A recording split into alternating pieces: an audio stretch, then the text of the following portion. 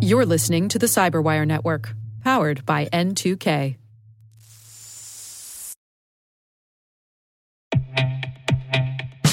And now a word from our sponsor, SpyCloud, the leader in operationalizing cybercrime analytics.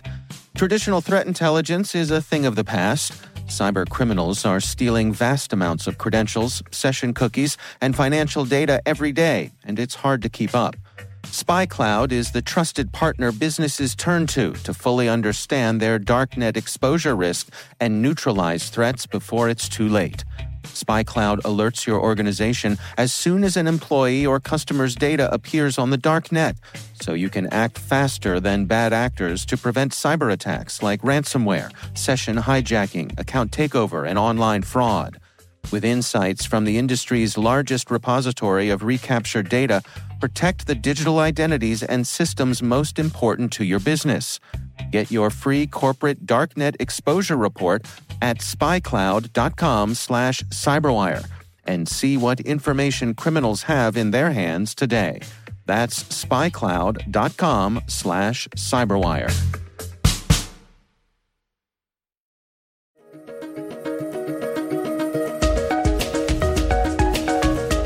Hello, everyone, and welcome to the CyberWire's Research Saturday. I'm Dave Bittner, and this is our weekly conversation with researchers and analysts tracking down threats and vulnerabilities and solving some of the hard problems of protecting ourselves in a rapidly evolving cyberspace. Thanks for joining us.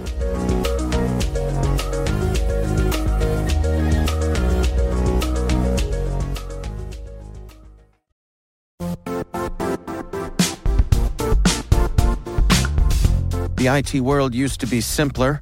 You only had to secure and manage environments that you controlled. Then came new technologies and new ways to work. Now, employees, apps, and networks are everywhere. This means poor visibility, security gaps, and added risk. That's why Cloudflare created the first-ever connectivity cloud. Visit cloudflare.com to protect your business everywhere you do business.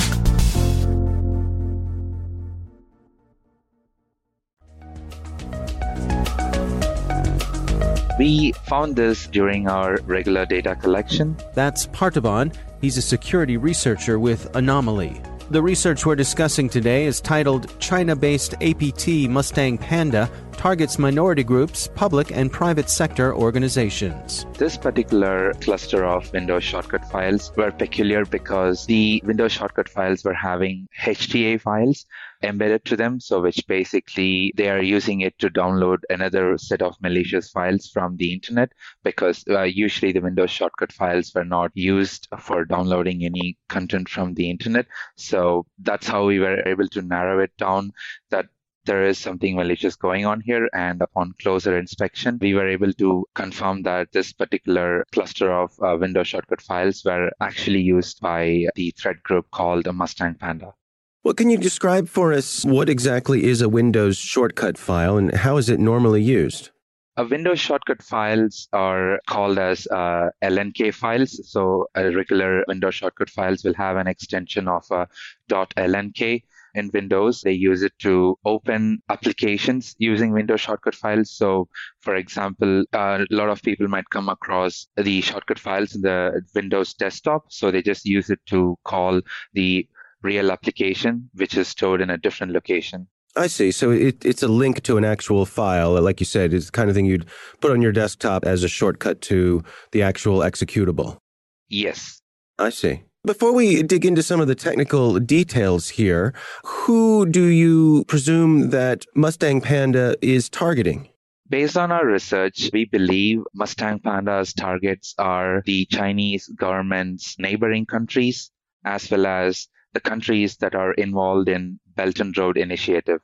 So that is Mongolia and multiple Southeast Asian countries like Vietnam, Myanmar. We also found some other targeted countries such as Pakistan as well, because Pakistan is one of the countries that involved in Belt and Road Initiative. I see. And are there particular groups within those countries that they seem to be targeting? So the specific entities that Mustang Panda targets are most of the government entities as well as non-governmental entities, non-profit groups. The Mustang Panda primarily collects geopolitical intelligence. So they primarily collect intelligence from these governments. That's the Mustang Panda's targets are. I see. Well, let's dig in and go through some of the lure documents that have been sent out here. Before we get to that, do you think that they're planting these documents via phishing, or how do you suppose folks are finding these documents on their computers? I don't have a definite answer to that, but I can say, like most of these APT groups, we believe the Mustang Panda should be using spear phishing emails to reach out to their targets.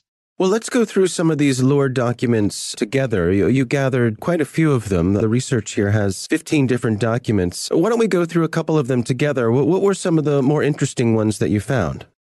We'll start off with a particular sample that targets Vietnamese embassy that is in China. So in this case, we believe the email has been sent to the victims who work in Embassy of Vietnam in China. So this particular document talks about two different activities. One is a military drill that is going to happen in South China Sea. So the government is asking them not to let go any civilians or any fishermen over there.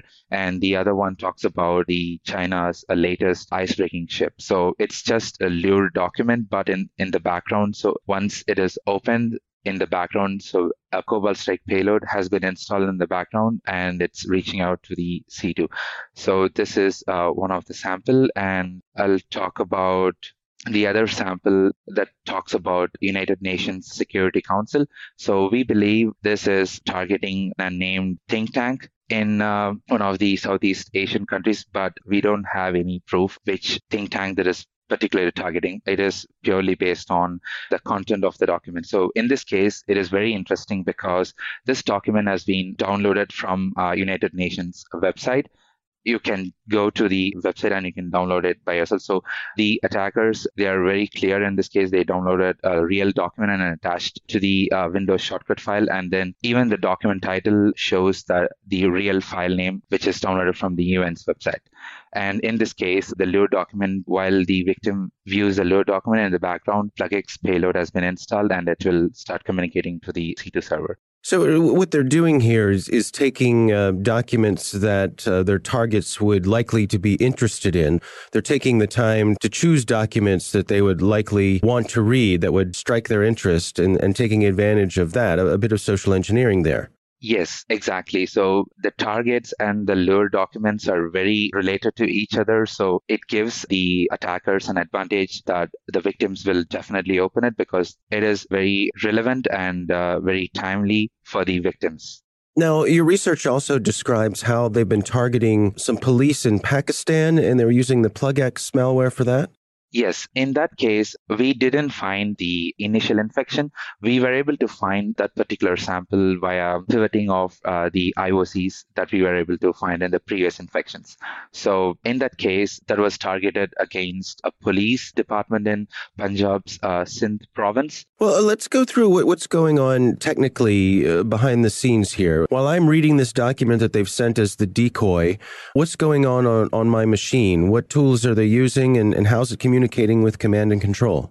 Once the victim opens the Windows shortcut file, a serious set of activities will happen in the background. So, for example, once the victim opens the Windows shortcut file, there is an embedded HTA script is inside the Windows shortcut file, and then it opens another VB script file. So the VB script file performs two different activities. So it basically opens the decoy document to the victim, as well as in the background, it executes a PowerShell script that is going to download plugx or Cobalt Strike, depends on which payload has been ingested for that particular victim.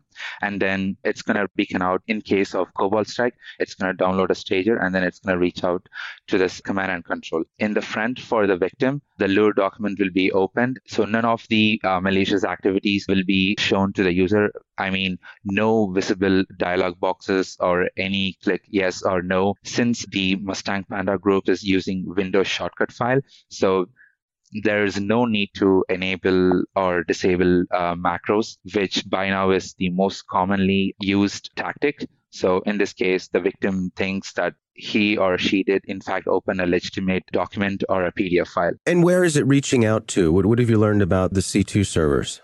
There is no specific countries or region that all the C2 servers are located. So it's all spread across the globe. So that's about it. What sort of information does it seem like they're interested in? What are they sending back? In this case, the group is specifically interested on collecting intelligence from the neighboring countries or the countries involved in the Belt and Road Initiative. So at the time of research, most of the C2 servers were actually down.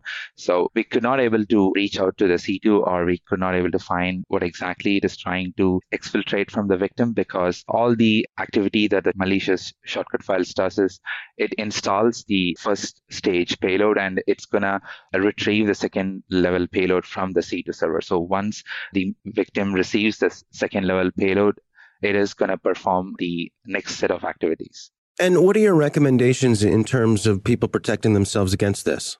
Be wary about the emails that you're opening, because the most common infection vector is the email. So please be wary about what you're opening, and especially emails with attachments. So is this the sort of thing that antivirus would catch or endpoint protection? In this case, I would say no, because there is no malicious payloads or any other malicious activities are embedded here. It's just a plain Windows shortcut file, and it's going to be having is just an URL just to download the next level payload. In this case, even the URL, the Mustang Panda are using legitimate storage services like a Google Drive, Dropbox, or publicly known storage services to retrieve their second level payload. So the antivirus, in this case, antivirus will not be enough to help. Our thanks to Parthiban from Anomaly for joining us. The research is titled China-based APT Mustang Panda targets minority groups, public and private sector organizations. We'll have a link in the show notes.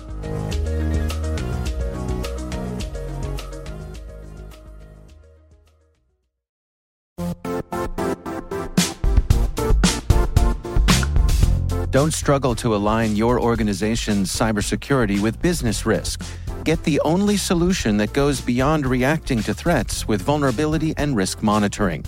You need the next evolution of MDR, and only Critical Start delivers it. Critical Start doesn't just monitor and respond to threats. They put you in control by detecting suspicious activities, quickly responding to contain threats, and identifying your most critical assets and protecting them against vulnerabilities and exposures. With continuous visibility, expert guidance, and measurable risk reduction, Critical Start has redefined what it means to manage cyber risk. Demonstrate provable security maturity to your leadership while positioning your program to achieve the greatest risk reduction per dollar spent. Stop fearing risk and start managing it with Critical Start. Visit criticalstart.com and request a demo today. That's criticalstart.com.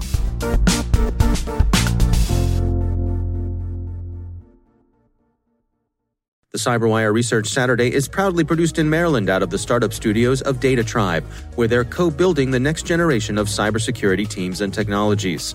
Our amazing CyberWire team is Elliot Peltzman, Puru Prakash, Stefan Vaziri, Kelsey Bond, Tim Nodar, Joe Kerrigan, Carol Terrio, Ben Yellen, Nick Valecki, Gina Johnson, Bennett Moe, Chris Russell, John Petrick, Jennifer Iben, Rick Howard, Peter Kilpie, and I'm Dave Bittner. Thanks for listening.